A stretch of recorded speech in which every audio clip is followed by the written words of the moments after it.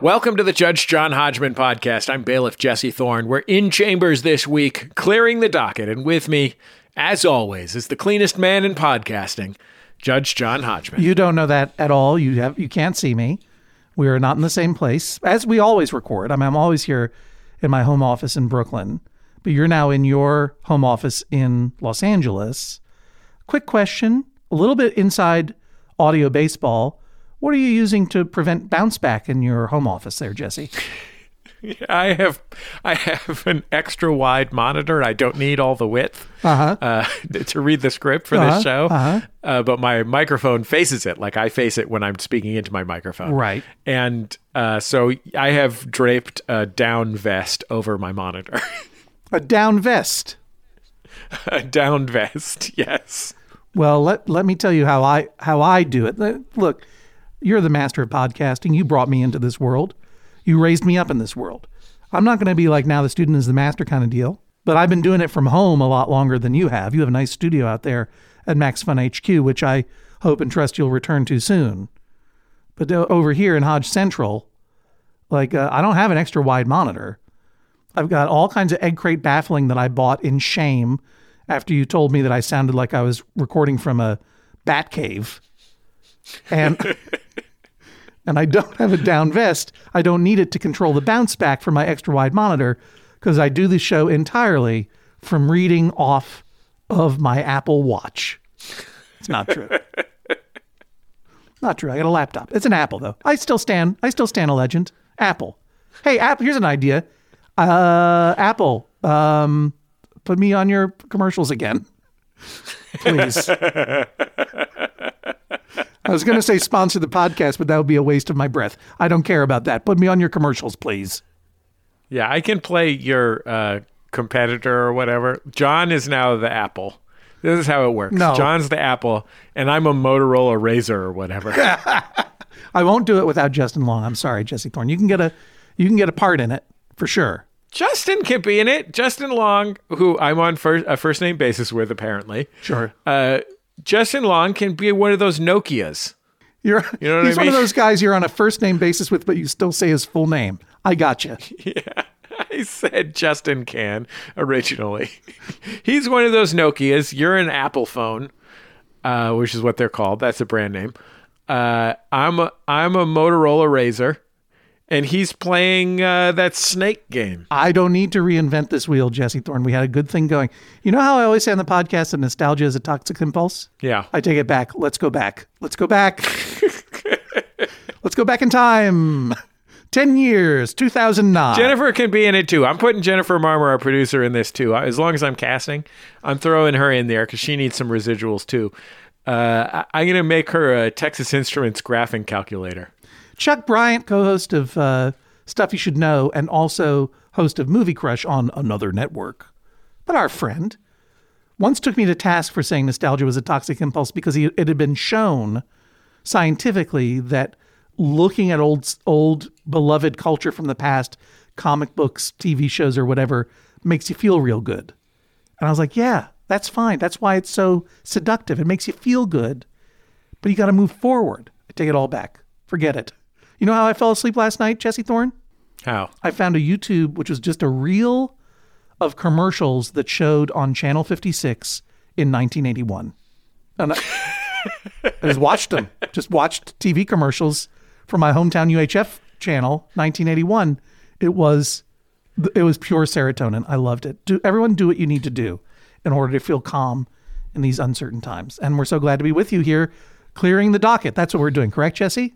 Whatever you need to feel good, whether it's a nostalgia or, in the case of Ray Parker Jr., busting. Yeah.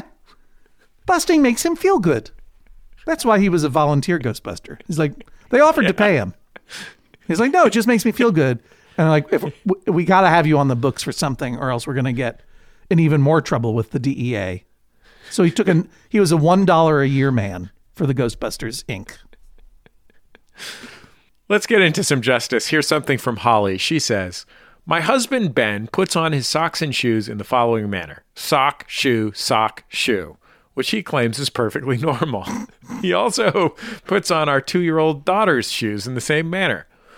I don't want her future buddies to ridicule her for this bizarre behavior, like when I was a child and had been trained by my parents to eat pizza with a knife and fork. I would love an injunction that says that my husband must put on his and any future child's socks and shoes in the sock, shoe, shoe order.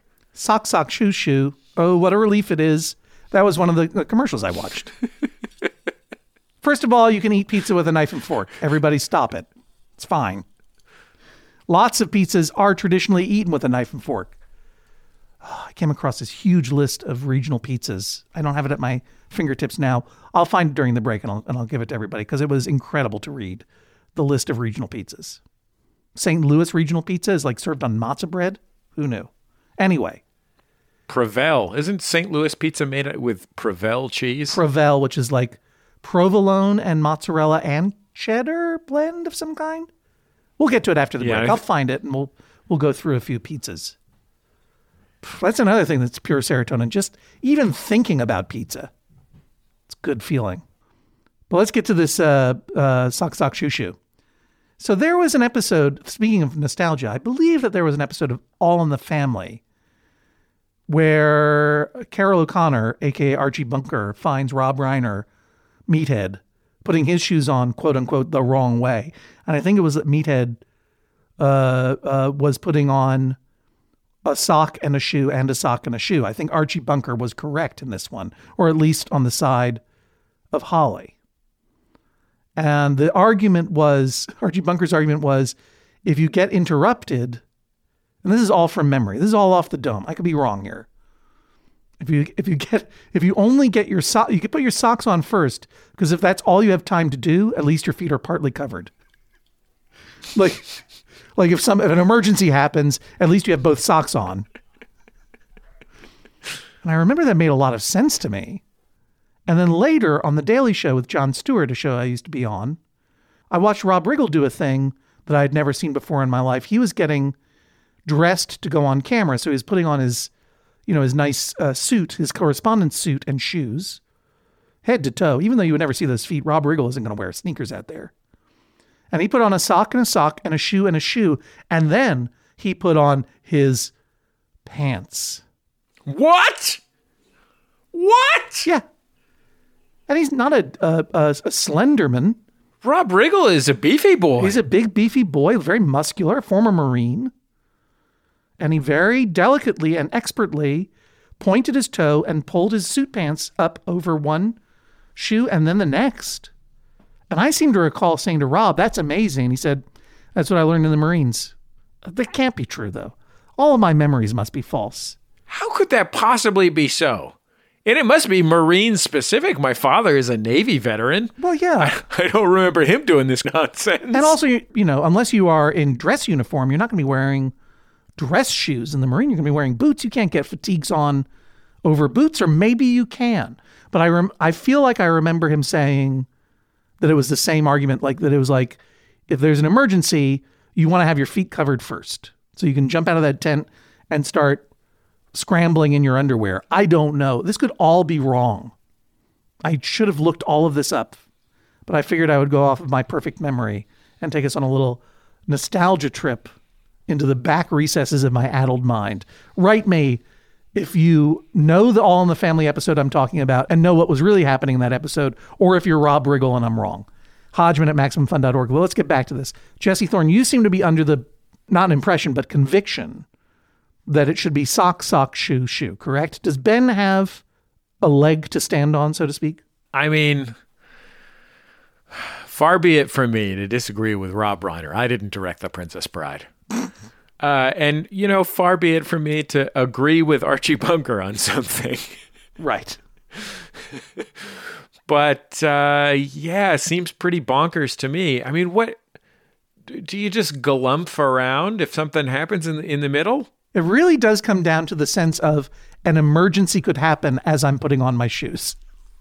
I also have cold toes, and yeah. I would hate to go through the whole process of putting a shoe on while my other foot's toes were completely exposed to the elements. Yeah, it seems very uncomfortable to, go, because basically putting on clothes is an act of civilization. You are civilizing, for good or for ill, your feet as you put on socks and shoes. You are moving from a natural state to an unnatural state of clothedness. No offense. You don't have to explain it to me. I've read Babar. I don't think he wore shoes over those big elephant feet, didn't he? Yeah, he wears a beautiful suit. He goes and gets it in town. It's a very colonialist story. I know, but it's not just a beautiful green 3-piece suit that he buys, but he also also has elephantine shoes. Yeah. But yes, it is an act, for good or for ill, of moving away from nature. And therefore it feels to me, it's complicated to say it, but it feels more natural to make that transition more gradual. In other words, I civilize this foot part way with one sock. I civilize this foot part way with one sock. And then I add this shoe, and then I add this shoe. And then if I'm Rob Riggle, then I go ahead and add pants. Maybe he just doesn't like wearing pants. That actually makes a lot more sense. Like, he'll wait to the very last second to put on pants. That feels like a Riggle thing to me. There is something a little unnerving to me as I sit here and think about it, of like having a sock and a shoe on one foot and just a bare foot, and then looking down and seeing the fully denaturalized foot, the fully man's world foot, and then on the one hand, on the one foot, literally, on the left-hand side, that's what I'm picturing, and then the bare proto foot on the other side. That just feels like a poster that shows evolution. I don't like one foot being that far behind the other. It's unnatural. Or uncivilized, or both. I guess I should rule in favor of preference, because even though there does seem to be this species-wide sense of like, I got to get these shoes and socks on as quickly and efficiently as possible because an emergency could happen at any moment. It rarely does. So really, I should rule in favor of Ben's preference. But I feel like Holly is right. That's just weird. It's just weird. Am I wrong to rule against a person's preference in this regard, Jesse? I don't think so. Yeah. Ben. We're protecting the children. Ben, you're doing it wrong. That kid, by the way, that 2-year-old's never going to have more than one sock on at any time anyway, so it doesn't matter. It doesn't matter for now. But Holly, you can eat pizza with a knife and fork. Ben, don't let one foot freeze in the past of pre-civilization while the other foot is fully shod. That's my ruling. Like it or leave it. Drew says, my wife Samantha begins conversations with me while I am engaged in another activity, such as doing the dishes or changing a diaper. Oh, what a brag. Go on, Drew. She often does this from across the room or facing away from me or while she's actually in another room. I often miss the first line and ask her to repeat herself. She finds this irritating. I've suggested she get my attention by saying my name first, but she finds this irritating. I request that Judge John Hodgman order my wife to only initiate conversations from within 15 feet of me while physically facing me and from within the same room as me. Or she should be prepared to repeat herself without being annoyed. Ugh. And I, Jesse, interject to ask you issue the same order to my 6-year-old and my 8-year-old. My wife, Samantha, begins conversations with me while I'm engaged in another activity, such as doing the dishes or changing a diaper or emptying the dishwasher or making a home-cooked meal or rehabilitating a wounded swan. Yeah, we get it, Drew. You're enlightened. Good for you. CPR on one of those pandas at the National Zoo that everyone loves so much. Yeah. Yeah, we have a real problem in our house, though, Jesse, also with people yelling from room to room. There's a really, you've always lived in homes as opposed to apartments, but it sounds like you have the same deal. Well, I haven't always lived my entire life in homes as opposed to apartments. No, but I mean in apartments. Of course, yeah. But since I've had children, we've lived in homes or what you might call flats, multi-unit buildings that aren't apartments. Right. Do you have a problem with a lot of yelling from room to room? people starting conversations?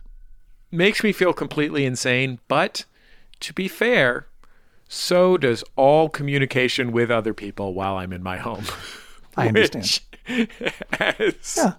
As someone who grew up without peer-aged siblings, I see as an unbearable invasion of my at-home privacy. As far as I'm concerned, as soon as I walk through the door of my home, no one should speak to me until I leave my home again later. Well, your whole career is so communication-based. When you get home, you want to leave work behind, and therefore you want to be silent. Is how I would feel. Thank you. That's a generous way of looking at it. I would also add to that I'm probably a bad person. No, you're not a bad person. Come on. We all have to go easy on ourselves. But that doesn't mean I have to go easy on Drew's wife, Samantha. Samantha, I don't know what you're doing when Drew is in there churning butter or writing thank you cards to all of your friends and relatives for all of the holiday gifts, or wrapping presents, or mending a bat's wing. Got it through the hole in the wall of your bathroom. Shout out to Bat Brothers, one of the great Judge and Hodgman episodes. Samantha's probably in there with her friends having a beer or watching the game or I don't know what, digging a ditch, whatever. Starting conversations from other rooms and expecting to be listened to is NG. At this point, you're probably really extra sick of each other because you're probably all living very close quarters together. But absolutely, that's all the more reason to be a little bit more respectful of what people need in order to get through this period of time where we're all stuck with each other. I grant Drew his request that Samantha only initiate conversations from within 15 feet of him. I will add that it should be within a boundary of 15 to 6 feet, a maximum to a minimum, while physically facing you and from the same room. Yeah, calling from room to room is bad for people's nerves and bad for people's communication. And this is a time when we need to be a little bit more forgiving and a little bit more communicative. And won't you help Drew change a diaper once, Samantha? Get in there. Come on, it's nappy time. Let's take a quick break. More items on the docket coming up in just a minute on the Judge John Hodgman podcast. I'm going to look up that list of pizzas and forget about what a braggy Gus Drew is. Back for another game. You know it. What's going on? Just one more week till Max Fun Drive. Hard to believe. It's been a heck of a year since the last one. We're now a worker-owned co-op. We raised $50,000 for charity last year. And we've added a bunch of awesome new shows. But do you think we're ready to do it again? Absolutely. Lovely new gifts are lined up. The episodes will be amazing. And wait till everyone hears the bonus content. Yeah, plus they know to go to MaximumFun.org/newsletter, so they're getting all the news. Oh, like that meetup day is on Thursday, March 21st. Then what's bothering you? Me? Oh, nothing. We're all set for Max Fun Drive to start on Monday, March 18th. I just didn't want you to see this coming. Check. What? Hang on. Most of the plants humans eat are technically grass. Most of the asphalt we drive on is almost a liquid. The formula of WD-40 is San Diego's greatest secret. Zippers were invented by a Swedish immigrant love story. On the podcast Secretly Incredibly Fascinating, we explore this type of amazing stuff. Stuff about ordinary topics like cabbage and batteries and socks. Topics you'd never expect to be the title of the podcast. Secretly Incredibly Fascinating. Find us by searching for the word secretly in your podcast app. And at MaximumFun.org.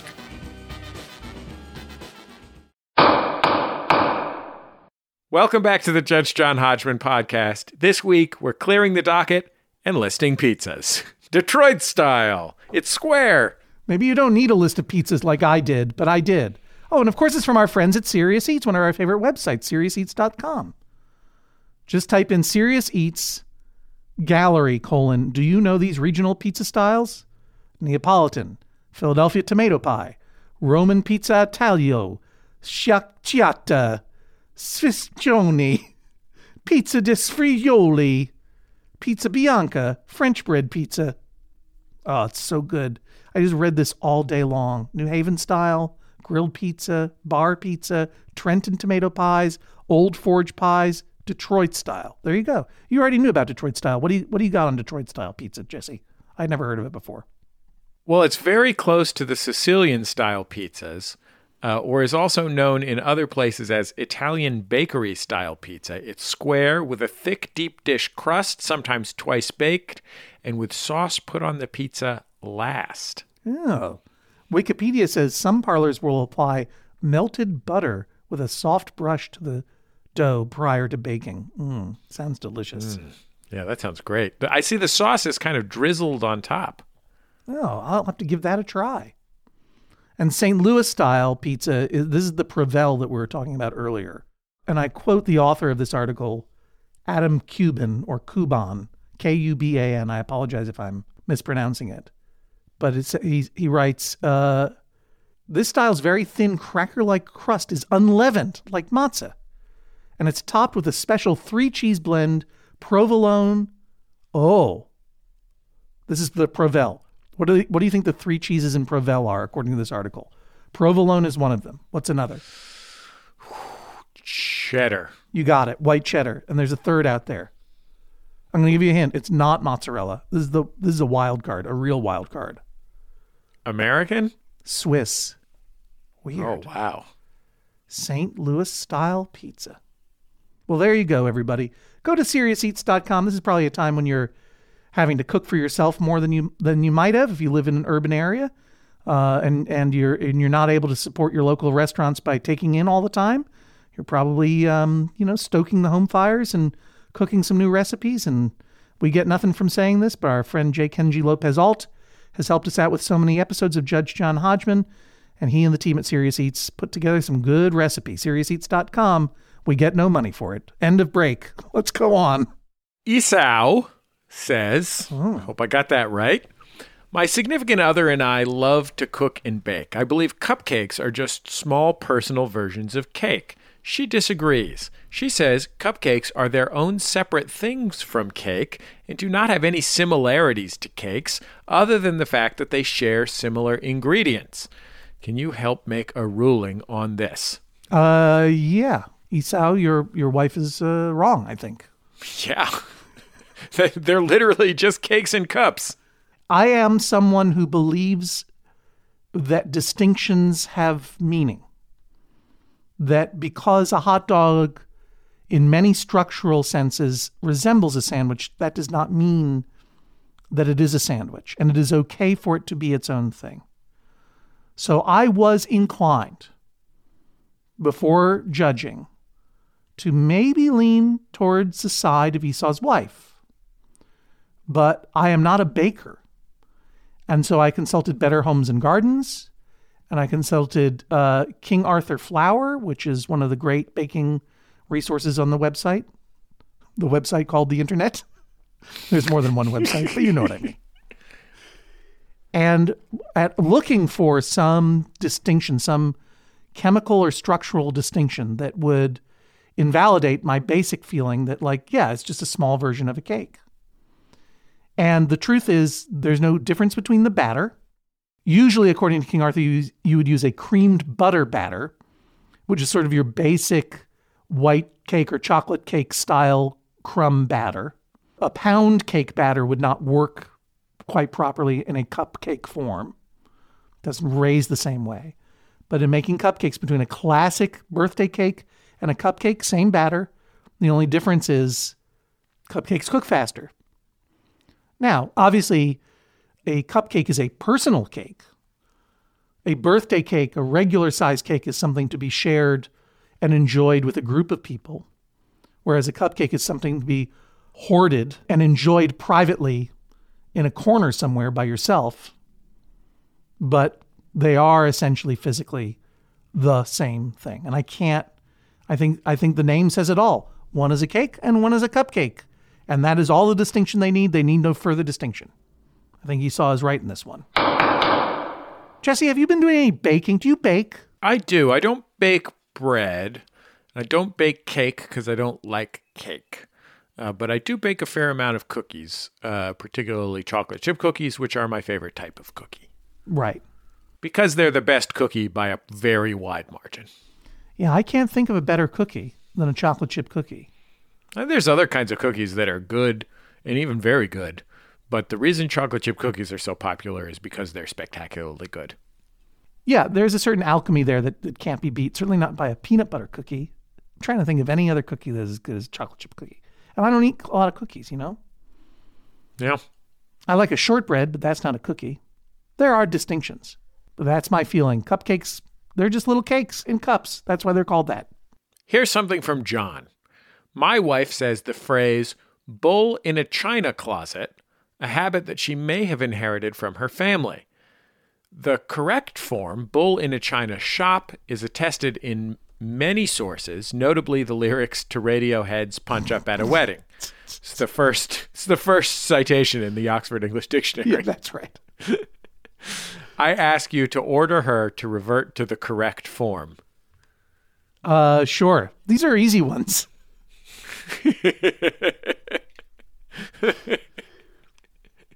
Look, I did a little poking around and I've not been able to find a definitive origin of the term or a first citation of the term bull in a china shop, but it is definitely the saying.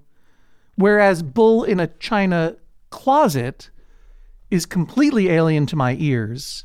And when I Google that phrase, it only leads to people fighting about why is anyone saying bull in a china closet? It's called bull in a china shop. Bull in a china shop makes sense. It is how you describe a boorish, indelicate person smashing their way through a situation that requires delicacy, that is navigating a china shop. Bull in a china closet is a metaphor for what? An imprisoned bull? I don't get it. Well, in the closet that people have specifically for their china. Yeah, china cabinet, you would say, right? Yeah. Right. You wouldn't have it's not like you fill your pantry with china. There's enough fighting about this on the internet that I am not going to say that John's wife is alone in the world who has started to use this evolution of the term. But the term is clearly bull in a china shop, and that is the original term. And if you know or can cite where that term was first used in print, should be easy to find out. I'm a bit of a failure for not finding out myself. Let us know. Write us at hodgman@MaximumFun.org. I don't think it was Radiohead's Punch Up at a Wedding. But at least John offers some textual support for his argument, as opposed to John's wife, who just probably heard it through a game of telephone over the years. Let's take a quick break. When we come back, we'll hear a case about catnapping and a letter about hat types. Hello, I'm your Judge John Hodgman. The Judge John Hodgman podcast is brought to you every week by you, our members, of course. Thank you so much for your support of this podcast and all of your favorite podcasts at MaximumFun.org, and they are all your favorites. If you want to join the many member supporters of this podcast and this network, boy, oh boy, that would be fantastic. Just go to MaximumFun.org/join. The Judge John Hodgman podcast is also brought to you this week by Aura. A-U-R-A. It's a simple but meaningful gift that you can give your mom or your dad or your step-grandparent or your uncle or your friend or anyone that you want to keep connected in your life who might not live near you. It's a digital picture frame from Aura. It's perfect for sharing pics of all the things that those friends can't be there for, from family vacations to grandkids' graduation to whatever. I have one of these, and I got one for my dad, and I got one for my mother-in-law, and it's amazing. We look at the photos all day long, and we're able to easily update their Aura frames so they see all the latest pictures from our lives as well. It comes with unlimited storage, simple controls on the frame. You can upload as many photos as you want, and your mom or your dad or your stepdad or your stepmom or your friend or whatever can pick the perfect one. And it takes only about 2 minutes to set up. Seriously. See why it was named the #1 digital frame by Wirecutter, The Strategist, and Wired Magazine. Right now, you can save on the perfect gift that keeps on giving by visiting auraframes.com. For a limited time, listeners can get $20 off their best-selling frame with code Hodgman. That's AURA frames.com, promo code Hodgman. Terms and conditions apply. The Judge John Hodgman podcast is also brought to you this week by Babbel. Okay, it's 2020-24. Oh, if hindsight were 2020, I don't know what I would have done differently. All I know is that I'm taking every day in this year and trying to get better a little bit every day. That's what you do. That's the way progress is made, step by step, day by day, bird by bird. And that's the way it is when you're learning anything, especially a new language with Babbel. And if Babbel can help you start speaking language in just 3 weeks, imagine what you could do in the rest of this whole year. Don't pay hundreds of dollars to private tutors or waste hours on apps that don't really help you speak the language. Babbel's quick 10-minute lessons are handcrafted by over 200 language experts, real human beings, to help you start speaking a new language in as little as 1, 2, 3 weeks. Studies from Michigan State University, Yale University, and others continue to prove that Babbel is better. And that's not just the Yale football team putting their thumb on the scale because they love learning Indonesian from Babbel. One study found that using Babbel for 15 hours is equivalent to a full semester at college. Take that, Yale, I guess. Here's a special limited time deal for our listeners. Right now, get 55% off your Babbel subscription, but this is only for our listeners at babbel.com/Hodgman. Welcome back to the Judge John Hodgman podcast. We're clearing the docket. Here's something from Gabriella. I just want this pizza so bad. Look at all these pizzas. I know. Any of them. I'd take any pizza right now. Right? It's like pizza is the chocolate chip cookie of pizza. It really is. I would say pizza is the chocolate chip cookie of overall.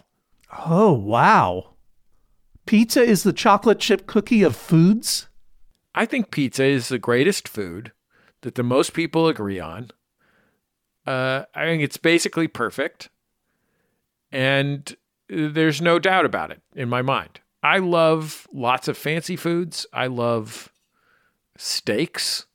I love all kinds of things. I love cheeseburgers. These are all really great foods, but nothing beats pizza. Yeah. I think I got to go with you. Let's put it this way. There is no dispute in the world of round foods. Chocolate chip cookies are the best cookies, and pizza is the best of all food that is round. Mm-hmm. You know what I mean? Like, that's easy. Tip of the hat to pies.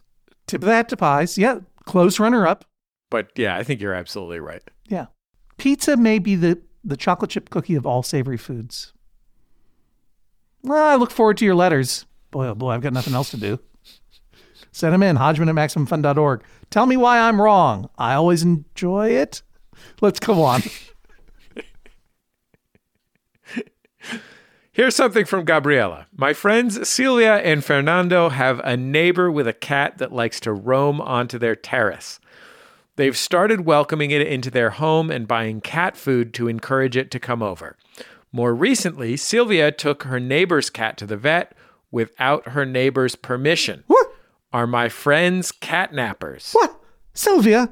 Fernando? How dare you? First of all, this sounds like a romantic ballad of Sylvia and Fernando and the cat. Just incorporate a Spanish guitar and we're in business. Yeah. And Silvia y Fernando y el gato extraño. You know what? I say we move it to Mexico and make this a guitarrón.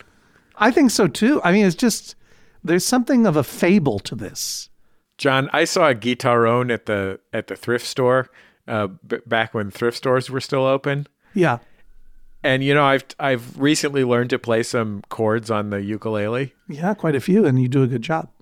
Thank you. And my desire to buy and learn to play a guitarón was so overwhelming that I had to just leave the store immediately, lest I purchase a 12-foot beast of a musical instrument. For those who may be listening and who do not know what a guitarrón is, or for those who are listening and don't know what a guitarrón is but don't want to pretend like they do know what a guitarrón is, like me, will you explain what one is?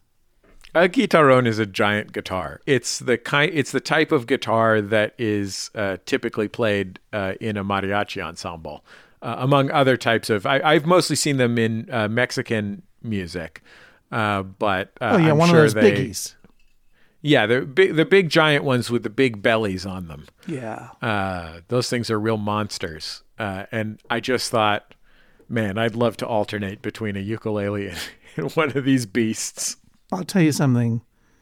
I don't know when we're going to be able to get back on the road to do live Judge John Hodgman shows. But when that happens, it's going to happen because we all stayed home. We were prudent. We practiced social distancing. We supported our healthcare workers. We waited it out.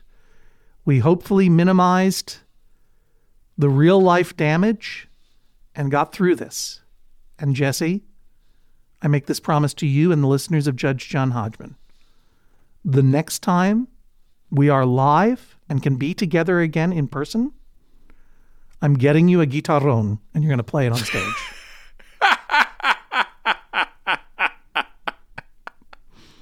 It's a promise, a Judge John Hodgman promise. An oath, I dare say. As long as you're flying it in and out. Yeah, I'm going to have to buy an extra seat on the airplane. It's going to be a mess. I'm not saying on every show.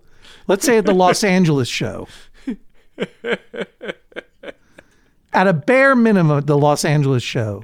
And I'll get it to you in time so that you can practice a few guitarrón songs.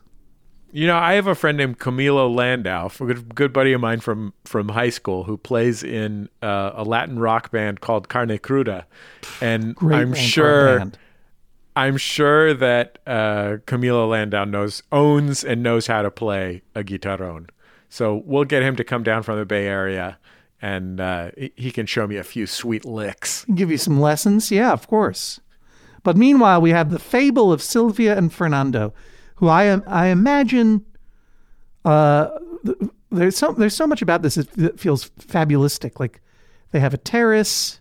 I imagine them as a childless couple, wondering when they will have a child, if they will have a child, and then a cat wanders onto the terrace and the cat becomes their special friend and they start feeding the cat and imagining that they are building this little family with this little strange cat, El Gato Extraño. I don't know if my Spanish is correct there, but leave me alone.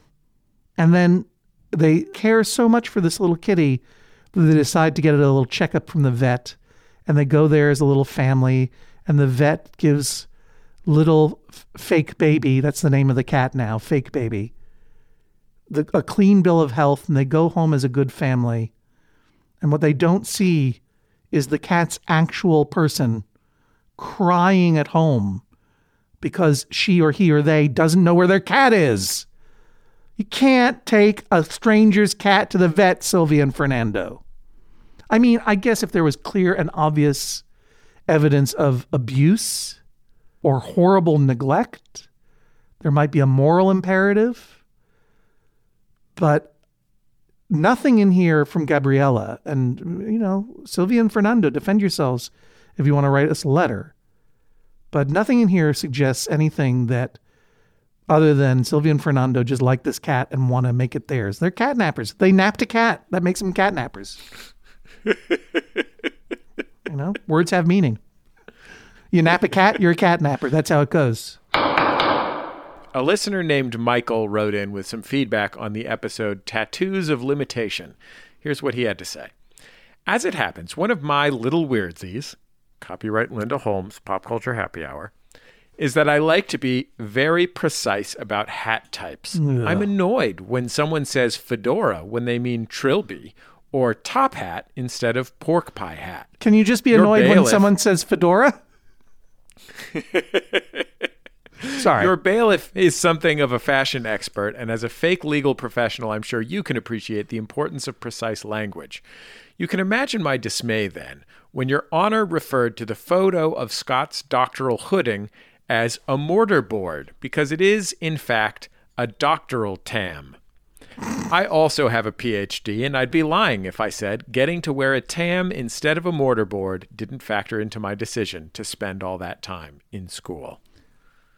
The square academic cap, graduate cap, mortarboard, or Oxford cap is an item of academic dress consisting of a horizontal square board fixed upon a skull cap with a tassel attached to the center.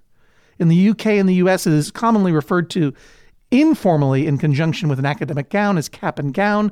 It is also sometimes termed a square, a trencher, or corner cap. The adjective academical is also used. Doctorate holders of some universities wear the mortarboard, although the round Tudor bonnet is more common in Britain. The 4, 6, or 8-cornered tam is gaining popularity in the US, and in general, a soft square tam is some acceptance for women. Look, it's Wikipedia. I know this is all crowdsourced by, well, frankly, know-it-alls like you, Michael. But you're not doing your job as a know-it-all if you're letting this Wikipedia article contradict every statement that you made in your letter. I don't see anything about a doctoral tam here. And mortarboard is common sense and common usage description of an academic squared pie hat or whatever the heck you want to call it. Don't come at me and premise this by saying it's not a fedora, it's a trilby, which of course is itself its own disgusting meme on the internet. Go look it up. Not disgusting like gross, but it's just loaded. Let's put it that way. And then come at me and say it's called a doctoral tam. Doctoral tam. Jesse Thorne, what do you think? Did you ever decorate your mortarboard when you were graduating from college or high school? Doctoral tam isn't even a mortarboard. That's not even what I'm talking about. Now I'm looking it up. It's this soft, like 1, 2, 3, 4, 5, 6, 7, like octagonal thing. Different thing. It's not a fedora. It's a doctoral tam. My friend Max Ritzenberg decorated his mortarboard. You know, I went to arts high school, so everybody decorated their mortarboard. He used pipe cleaners, yellow pipe cleaners, to recreate his spiky hair on top of his mortarboard. It looked really great. It was really awesome. I just took a hunting lure duck and glued it to my hat. Yeah, a doctoral tam is a soft, it's a tam. It's like a tam o'shanter. It's like a tam.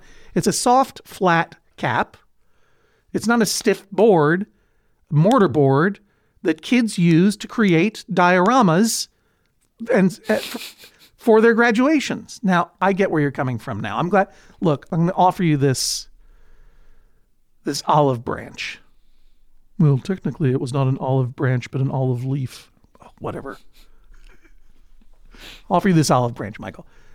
I bet you're right. First of all, thank you for introducing me to a new term, doctoral tam. Never heard of it before. Glad to know it. Thanks for getting me all riled up. Frankly, I need it. It's the best form of exercise I have these days, and I'm inside most of the day.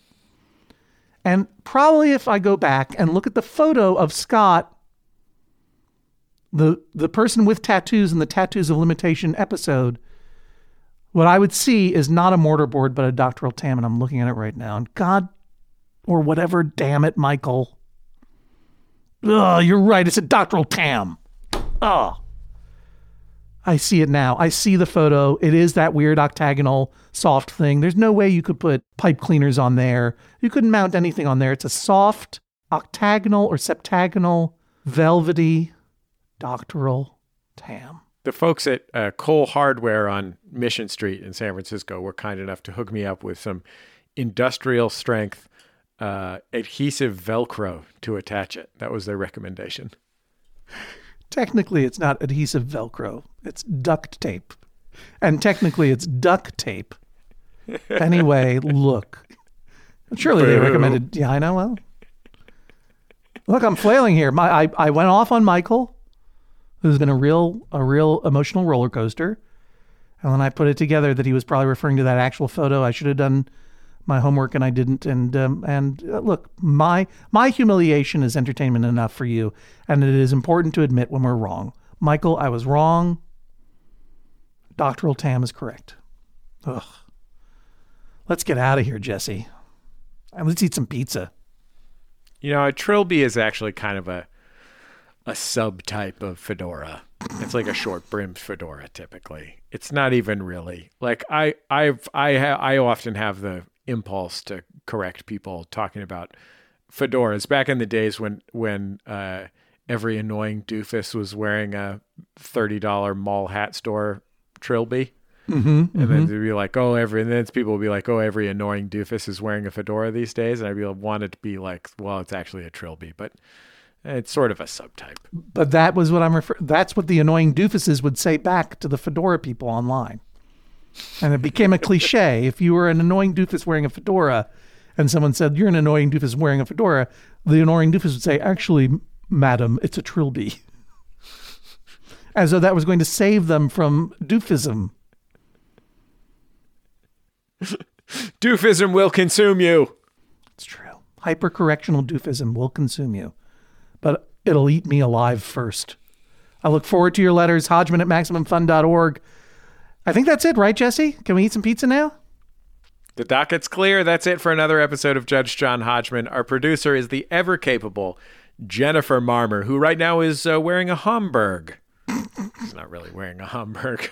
Follow us on Twitter at Jesse Thorne and at Hodgman. We're on Instagram at Judge John Hodgman. Make sure to hashtag your Judge John Hodgman tweets, hashtag JJHO, and check out the Maximum Fun subreddit to discuss this episode. Submit your cases at MaximumFun.org/JJHO or email Hodgman at MaximumFun.org. We'll see you next time on the Judge John Hodgman podcast. Send me your memories of Rob Riggle putting his pants on. MaximumFun.org. Comedy and culture. Artist owned. Audience supported.